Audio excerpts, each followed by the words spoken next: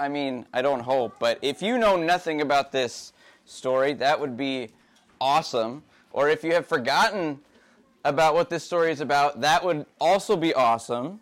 It's one of my favorites, and it's crazy and weird, but good. Now I'm going to start by kind of addressing the subject of security. Now, if you ask psychologists, you ask people, what do human beings need to flourish?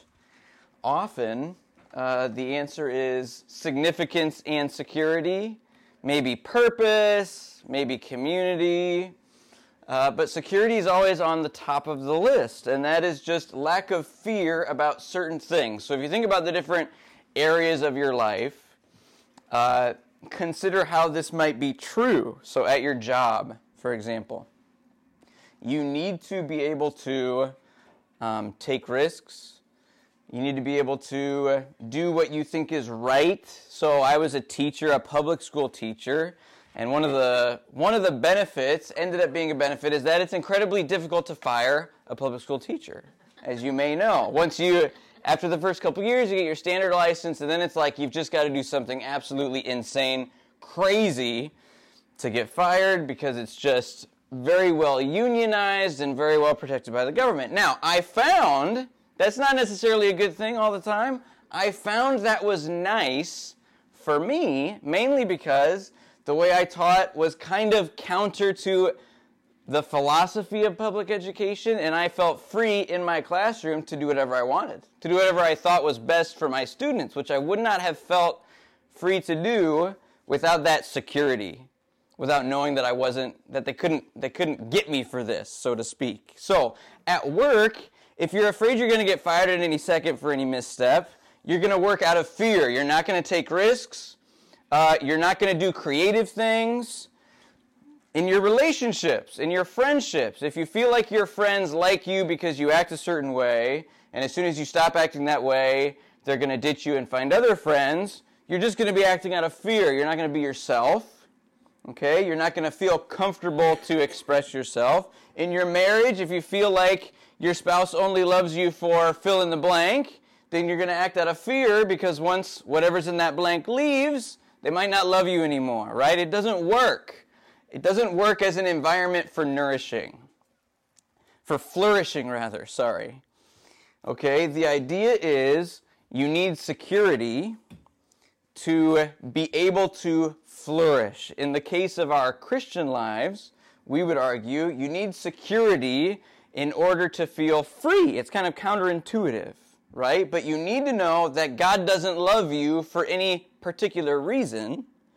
This is unconditional love, right? There's no condition attached to it. He doesn't love you because you serve him, or because you go to church, or because of anything. He just loves you because he loves you. That's it.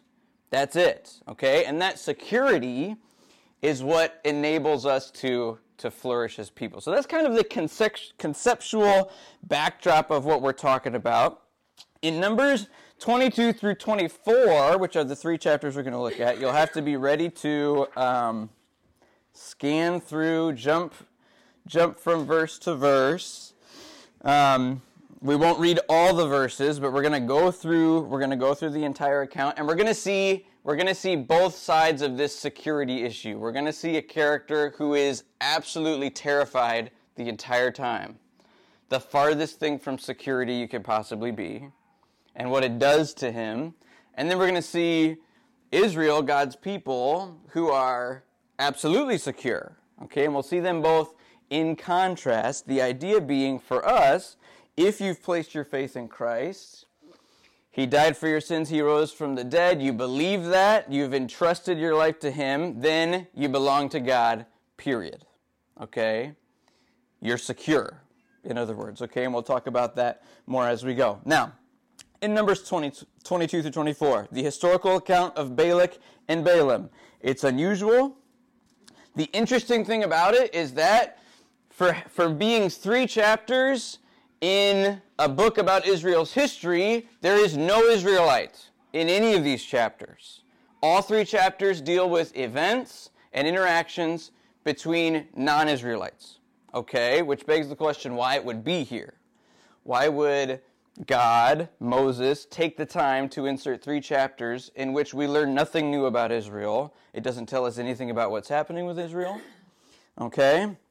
I think the reason is to kind of highlight this aspect of security. So we're going to start by walking through the passage from the perspective of Balak, this king. We're going to see that he's living a life of insecurity, absolute fear, and then we're going to shift perspectives to look at it from Israel's perspective, or the way they're living. So, chapter 22 opens with the Israelites camping in Moab. Look with me at the first verse. We'll start reading. Then the sons of Israel journeyed and camped in the plains of Moab, beyond the Jordan, opposite Jericho. Now Balak, the son of Zippor, saw all that Israel had done to the Amorites. So Moab was in great fear because of the people, for they were numerous. And Moab was in dread of the sons of Israel. Moab said to the elders of Midian, now this horde, they're talking about the Israelites, this horde will lick up all that is around us as the ox licks up the grass of the field. I'm not sure about that analogy, but as the ox licks up the grass of the field, and Balak, the son of Zippor, was the king of Moab at that time. So, our scene is set. After 40 years of wandering, Israel is finally standing in front of the Jordan, ready to go into the land. Okay, after 40 years of kind of this cycle of God provides, Israel complains, God judges, Israel repents, God provides, over and over and over they go. It's a rough history, right? But they've finally made it, and they're about to go into the promised land. And as they're kind of getting to the point where they had encountered a couple of different people groups. And it wasn't the plan that they would fight and destroy these people groups. God said, go through, just ask them if you can pass through on your way to the promised land. They do, the people say no. God fights for them, he defeats these kings. Now, Moab has heard about those battles that happened recently, and heard that it was fairly one-sided. Right? Israel wiped out these people groups sitting right next to Moab. So now Moab is sitting here looking down in the valley at the thousands and thousands, some would argue millions of Israelites, and they're thinking, we're next, right? These people wiped out our friends, and now they're coming for us. The king is terrified. Okay? He's absolutely terrified. He refers to them as a horde who would likely be able to crush his own army. So in other words, Balak, not very secure, not living a life of security, not flourishing. So what does he do? Look at verses 5 and 6, chapter 22, Balak's plan. So Balak sent messengers to Balaam, the son of Beor, at Pethor, which is near the river, in the land of the sons of his people, to call him, saying, behold, a people came out of Egypt. Behold, they cover the surface of the land, and they're living opposite me. Now, therefore, please come, curse this people for me, since they are too mighty for me. Perhaps I may be able to defeat them and drive them out of the land. For I know that he whom you bless is blessed, and he whom you curse is cursed. So we'll stop there. Balak accepts the fact that no military strategy is going to do him any good. Okay, in other words, maybe he went to his military strategist and said, let's come up with a plan to fight these people. And it's clear the conclusion out of that meeting was, there's nothing we could possibly do to win, we're wasting our time. So Balak kind of makes a last-ditch effort, okay? If we can't beat them with earthly military means, maybe if we go find this dude that we've heard of, who's kind of magical and does voodoo and curses people and blesses people, maybe if we get him on our side and we get him to curse Israel, then we'll be able to defeat him. And so he sends for Balaam. Balaam is the name of this guy. It appears he is internationally renowned for his blessing and his cursing. Okay? If Numbers 22 through 24 were all we had about Balaam, it doesn't really make him look all that negative of a dude, okay? Besides the fact that he's doing weird stuff, you'll see as we go through, he recognizes the God of Israel as a God. But if we look at other passages of Scripture, Balaam is mentioned. So, for example, in 2 Peter 2, Peter says Balaam, quote, loved the wages of unrighteousness, Jude tells his readers in the New Testament not to follow, quote, the errors of Balaam. And then even if you keep on reading on in Israelites' history, Balaam conspires against them. It's clear he's not a nice guy. Okay? So with that in mind, we see Balak call Balaam this fear-driven attempt at self-preservation, and we kind of start to see Balak is unraveling, in other words. Okay, as a leader of Moab, he's unraveling. Kind of like famous dictators. If you know anything about Stalin in his later years, Hitler in his later years, right? Defeat begins to look imminent, and these guys just unravel. The paranoia, the fear that their empire will be destroyed. I mean, Hitler especially, right? I mean, by the end, his commanders are ignoring his orders. He's hunkered down in a bunker, saying crazy stuff, saying we're still going to win, and he's just losing his mind, right? He's becoming unraveled because of fear, okay? He fears he's going to lose. So, this is what's happening to Balak. He sends messengers to Balaam. First, Balaam says no, okay? Balak says, will you come curse these people? Balaam, their names are too doggone similar. Balaam ends in an M. And he's like a magician guy. That's how I try to remember it, okay? I'm sure I will mix up their names, though, if I haven't already. So, Balak sends for Balaam. Balaam first says no, can't do it. Balak asks again with a bit more money, okay? Balaam says, I've thought it through, and this will be an okay thing. So, skip to the end of chapter 22, verse 36. When Balak heard that Balaam was coming, he agreed to come, he went out to meet him at the city of Moab, which is on the Arnon border, at the extreme end of the border. So in other words, Balak is so anxious to meet this guy and to get him to curse Israel that he goes to the other end. It's like you hear someone's coming to Iowa from California, and you don't wait for him to get here. You drive all the way to the west side of Iowa just so you can meet him right as they enter, okay? Then Balak said to Balaam, did I not urgently send to you to call you? Why didn't you come to me? Am I really unable to honor you? He's wanting to know why I didn't come faster. So Balaam said to Balak, behold, I have come now to you. Am I able to speak anything at all? The word that God puts in my mouth, that I shall speak. So Balak's little freak-out session ends, and Balaam tells him something strange, which is that he can only say what God gives him to say. Very strange for a guy obsessed with money and who no doubt just wants to make a buck here, okay? We'll talk about why he says that in a bit. What happens next is Balak takes Balaam to a high spot from which he can see part of the Israelite camp. They build 7 altars. They sacrifice animals. This is in no way biblical, right? They're not following the Levitical process or anything. This is probably just what Balaam did, right? One of his processes to please the gods or whatever. So they go, they do this. Look at verses 7 through 10, chapter 23 now.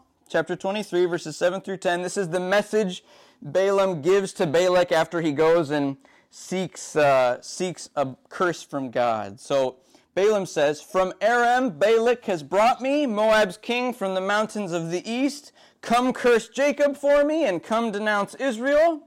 How shall I curse whom God has not cursed? And how can I denounce whom the Lord has not denounced?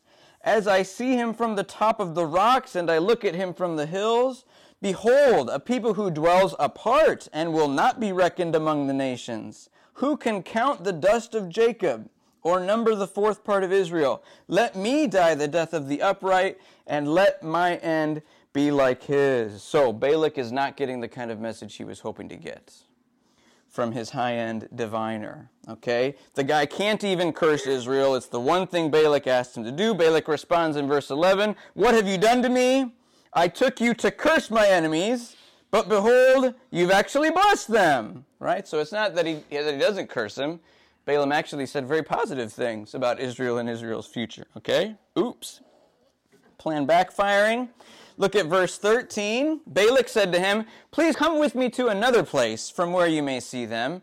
although you'll only see the extreme end of them and will not see all of them, and curse them for me from there. So, attempt number 2, maybe the view just wasn't what it needed to be. We'll go to another spot on the hill, and maybe this view will kind of be the right combination of things to give us the curse that we want on these people. So, they go to this new place, 7 more altars, more animal sacrifices. Balaam goes away from Balak and does whatever he does to speak to the gods. Historians say maybe he cuts an animal open and looks at the animal's intestines. Maybe he's mixing stuff. Whatever he does. He gets another message, comes back to Balak, verse 18. He says, we're in chapter 23, verse 18, "Arise, O Balak, and hear, give ear to me, O son of Zippor. God is not a man that he should lie, nor a son of man that he should repent," meaning change his mind. "Has he said, and will he not do it? Or has he spoken, and will he not make it good? Behold, I have received a command to bless. When he has blessed, then I cannot revoke it." So Balaam is explaining to Balak, this God isn't like other gods. This whole let's change the location and see what happens thing works when you are working with gods who change their mind. But this God doesn't change his mind. So just because you moved to a different spot on the hill and did another voodoo ritual doesn't mean he's all of a sudden going to say, "Oh, okay, I guess I don't love them," and you can curse them. Doesn't happen. Doesn't happen. More bad news for Balak. Look at verse 22. Balaam continues, "God brings them out of Egypt. He is for them like the horns of the wild ox. For there is no omen against Jacob, nor is there any divination against Israel. At the proper time it shall be said to Jacob and to Israel, what God has done. Behold," and here's the, if Balak wasn't terrified by the horns of the ox phrase, right? This last one's really going to do it. "Behold, a people rises like a lioness, and as a lion it lifts itself. It will not lie down until it devours the prey and drinks the blood of the slain." Bad news. So Balaam's message is, they belong to God. They belong to God. Balak's response, verse 25, he says, this is like a knee-jerk exclamation, "Don't curse them at all or bless them at all." It's like when a parent, or it's like when kids are being crazy in your house, in your classroom, and you try to talk to them one-on-one, and it doesn't work, and eventually you just flip it. Like, everybody shut up! Like, everybody now. That's kind of Balak's response. We tried new things. Listen, stop doing anything. Don't try to hurt them. Don't try to help them. Stop. Whatever you're doing isn't working. Just stop it. Okay? But then, more evidence that Balak is losing his mind. Look at verse 27. Balak said to Balaam, "Please come. I'll take you to another place. Perhaps it'll be agreeable with God that you curse them for me from there." And at this point, it's like, what is wrong with you, dude? You just aren't getting this. You want to try again? Balaam isn't the brightest bulb in the box, but even Balaam, we will see, is kind of listen, really? I'm happy for you to pay me for this third try or whatever, but you're not going to get a different result. So, 7 more altars, more animal sacrifices. And then, this is great. So we're in chapter 24 now. Look at chapter 24, verse 1. "When Balaam saw that it pleased the Lord to bless Israel, he did not go, as at other times, to seek omens, but he set his face towards the wilderness." In other words, they would do 7 altars, animal sacrifices, and then Balaam would leave Balak and go do whatever he does to talk to God. Well, this time he doesn't even bother doing that, right? It's like he's saying, forget it. I know what he's going to say. Let's just skip this third step. He turns toward the wilderness. Verse 2 says, "He lifted up his eyes, saw Israel camping tribe by tribe, and the Spirit of God came upon him." And then the Spirit of God gives Balaam another message. Balaam delivers this message to Balak. It's very similar to the first 2. God is with them. God's not going to give them up. He's not going to curse them. Even talks of Israel's future a little bit, right? The lion devouring its prey. Isn't talking about Moab. This is the irony of this whole passage. God had said what about Moab? They can't touch Moab. Israel's not allowed to attack Moab, right? Which just makes the whole thing funnier, right? Because Balak's freaking out about being attacked, and we know, because we have the whole of the Old Testament, they're not allowed to attack Moab.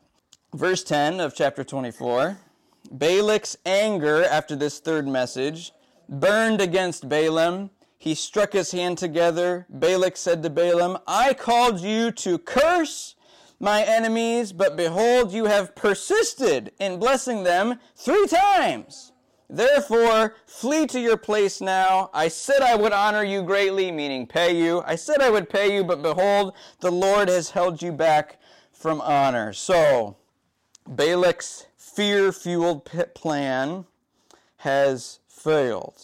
Sends Balaam away in anger without a paycheck, which is a little bit strange. You would think that a magician voodoo person is not the kind of person you want to get on the bad side of, but either Balak at this point is convinced that Balaam isn't really effective at cursing people, so he's not worried about him coming back and cursing him, or he's just too blinded by his rage to even be thinking about, which I think is probably more the case. Balak says, the Lord has held you back from this. You understand, he probably meant that, right? So these dudes, when we say they're not believers, it's different from what we think of today, right? So they're okay with the God of Israel being a God and having some power. He's just one among many for them, right? So the fact that God has refused to curse these people, like they take it as it is, okay. So he sends Balaam away in fury. Balaam responds before he goes by saying to Balak the same thing he has said 5 times in these chapters so far. Look at verses 12 and 13 of chapter 24. Balaam, this is the sixth time Balaam says this. Did I not tell your messengers, whom you had sent to me, saying, though Balak were, this is what Balaam had said, though Balak were to give me his house full of silver and gold, I could not do anything contrary to the command of the Lord, either good or bad, of my own accord. What the Lord speaks, that I will speak. Balaam is constrained to say only what God lets him say, which is, Israel belongs to God. Over and over, Israel belongs to God. Attempt number 1, nope, they belong to God. Attempt number 2, Balak's a little angrier, new location, don't matter, they belong to God. Attempt number 3, don't matter, they belong to God. This is over and over and over what's happening, and Balak has good reason to be afraid, right? The enemy's camped right here. There's nothing his military team can come up with to fight them. Apparently, they cannot possibly be cursed. Apparently, their God knows what he's doing and is using phrases like the horns of an oxen and a lion drinking the blood of its prey, right? I'd be afraid too. Absolute insecurity, okay? So, now we shift. Balak is the picture of living with fear, okay? He's not secure. He doesn't have the security that I said at the beginning we need in order to live the life we need to live. So now we shift our focus from him to Israel. And as we think of Israel, who's not mentioned, I mean, they're mentioned in these chapters, but no Israelites are characters in these chapters. But as we think of them, we go back to this key exegetical question, which is, why would Balaam, this money-obsessed, greedy, internationally renowned, diviner, voodoo magician guy, why would he, if he's just looking out for his own self-interest, be so dead set on doing what God says? He's not loyal to the God of Israel. He could have just lied, right? He could have gone off to talk to God. Even if God said, I can't curse him, he could have gone to Balak and said, yep, I cursed him. Give me the money. See you later, right? And we know he's a greedy guy because Scripture tells us that elsewhere. So why in this one instance is he all of a sudden so obsessed with doing exactly what God says? And the answer is back at the beginning of chapter 22. So go back there with me. God ensures Israel's security. So the first time, as we said earlier, the first time Balak sent messengers to Balaam, Balaam goes and asks God about it. God says, don't go. Balaam says to Balak's messengers, can't go. Balak says, here's a little more money. Go ask God again. Balaam goes and asks God again. God says, okay, you can go. And then right when Balaam hits the road, God is angry that he went. And it's like, wait, God told him he could go, and now he's angry.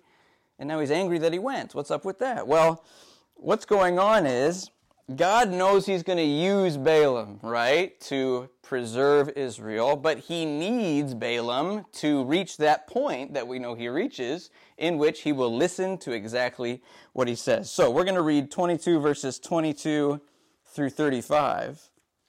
Try to read this as a whole chunk without interrupting, because this is weird. This is weird. This is like the one thing you remember about the Balaam-Balak story. Okay, so Numbers 22 through 35. Just read through it. The passage speaks for itself. No pun intended. But God was angry because he was going, and the angel of the Lord took his stand in the way as an adversary against Balaam. Now he was riding on his donkey, and his 2 servants were with him. When the donkey saw the angel of the Lord standing in the way with his drawn sword in his hand, the donkey turned off from the way and went into the field. But Balaam struck the donkey to turn her back into the way. Then the angel of the Lord stood in a narrow path of the vineyards with a wall on this side and a wall on that side. When the donkey again saw the angel of the Lord, she pressed herself to the wall, pressed Balaam's foot against the wall, so he struck her again.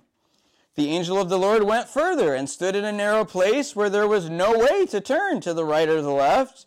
When the donkey saw the angel of the Lord, she lay down under Balaam. So Balaam was angry and struck the donkey with his stick. And the Lord opened the mouth of the donkey and said to Balaam, "What have I done to you that you've struck me these 3 times?" Balaam said to the donkey, "Because you've made a mockery of me. If there had been a sword in my hand, I would have killed you by now." The donkey said to Balaam, "Am I not your donkey on which you have ridden all your life to this day? Have I ever been accustomed to do that to you?" And Balaam said, "No." Then the Lord opened the eyes of Balaam, and he saw the angel of the Lord standing in the way with his drawn sword in his hand, and he bowed all the way to the ground. And the angel of the Lord said to him, "Why have you struck your donkey these 3 times? Behold, I have come out as an adversary because your way was contrary to me.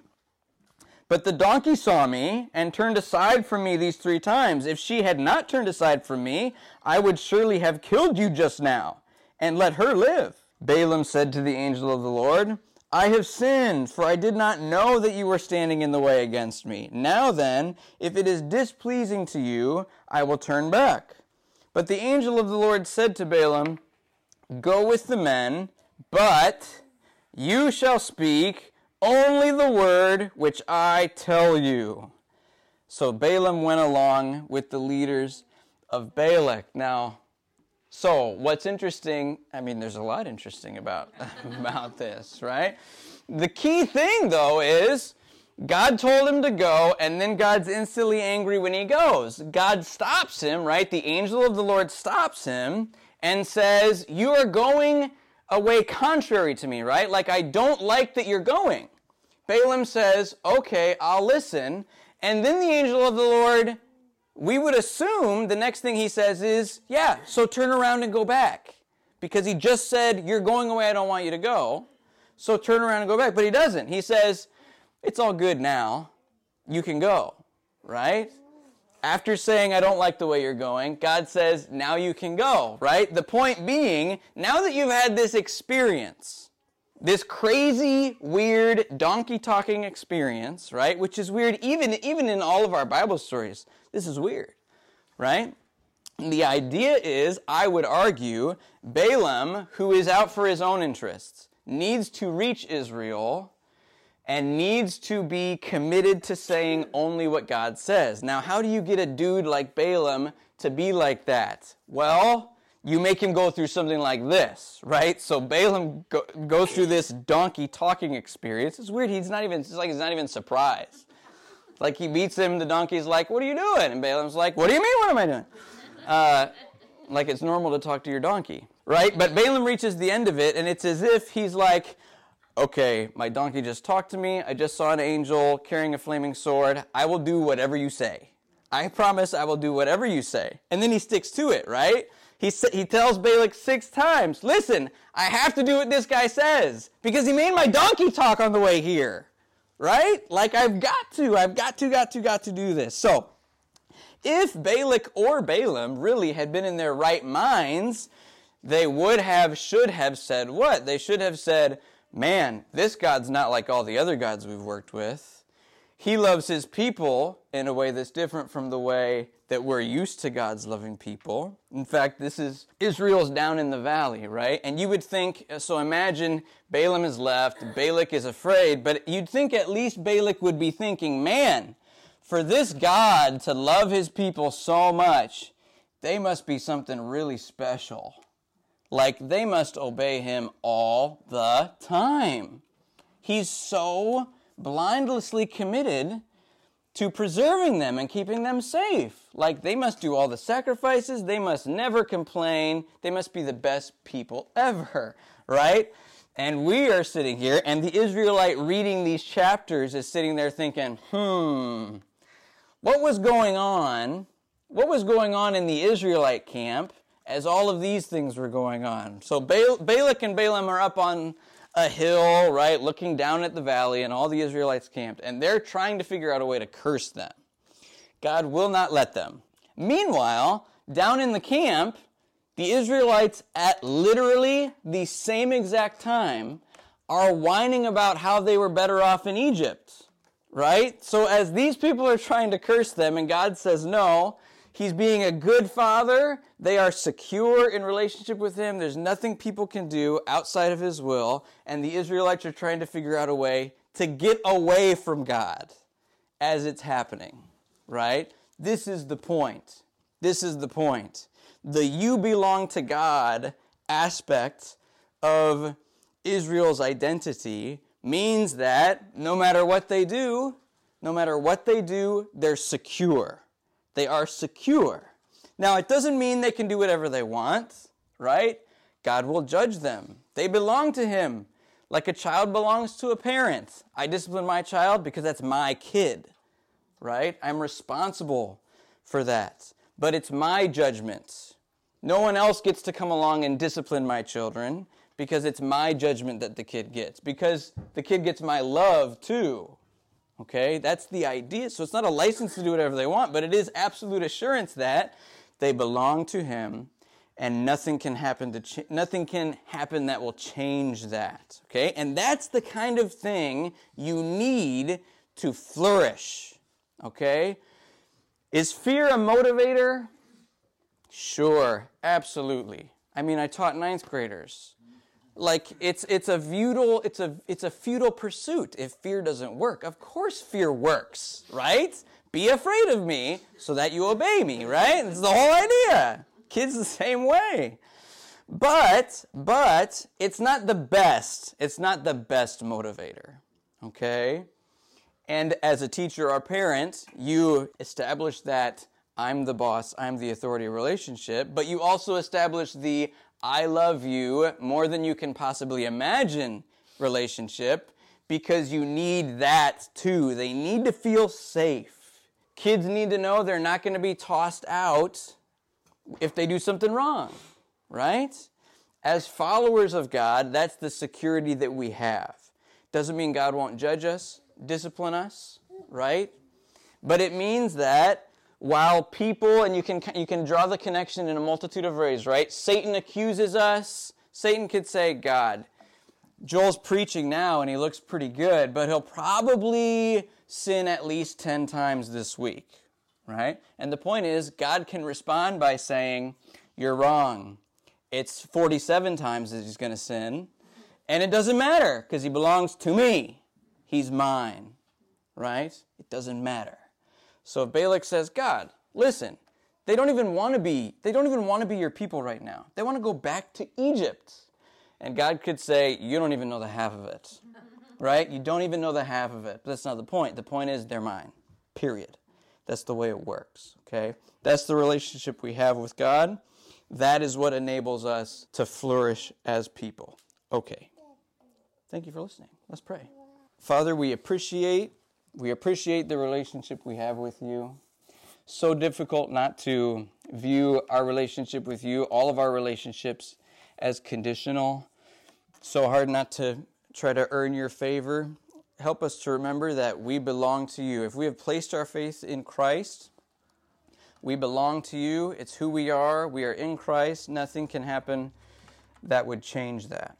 And help us to use that not as a license to do bad things, but as freedom to serve. Help us to use that freedom, that we don't have a spirit of fear, but we have a spirit of adoption.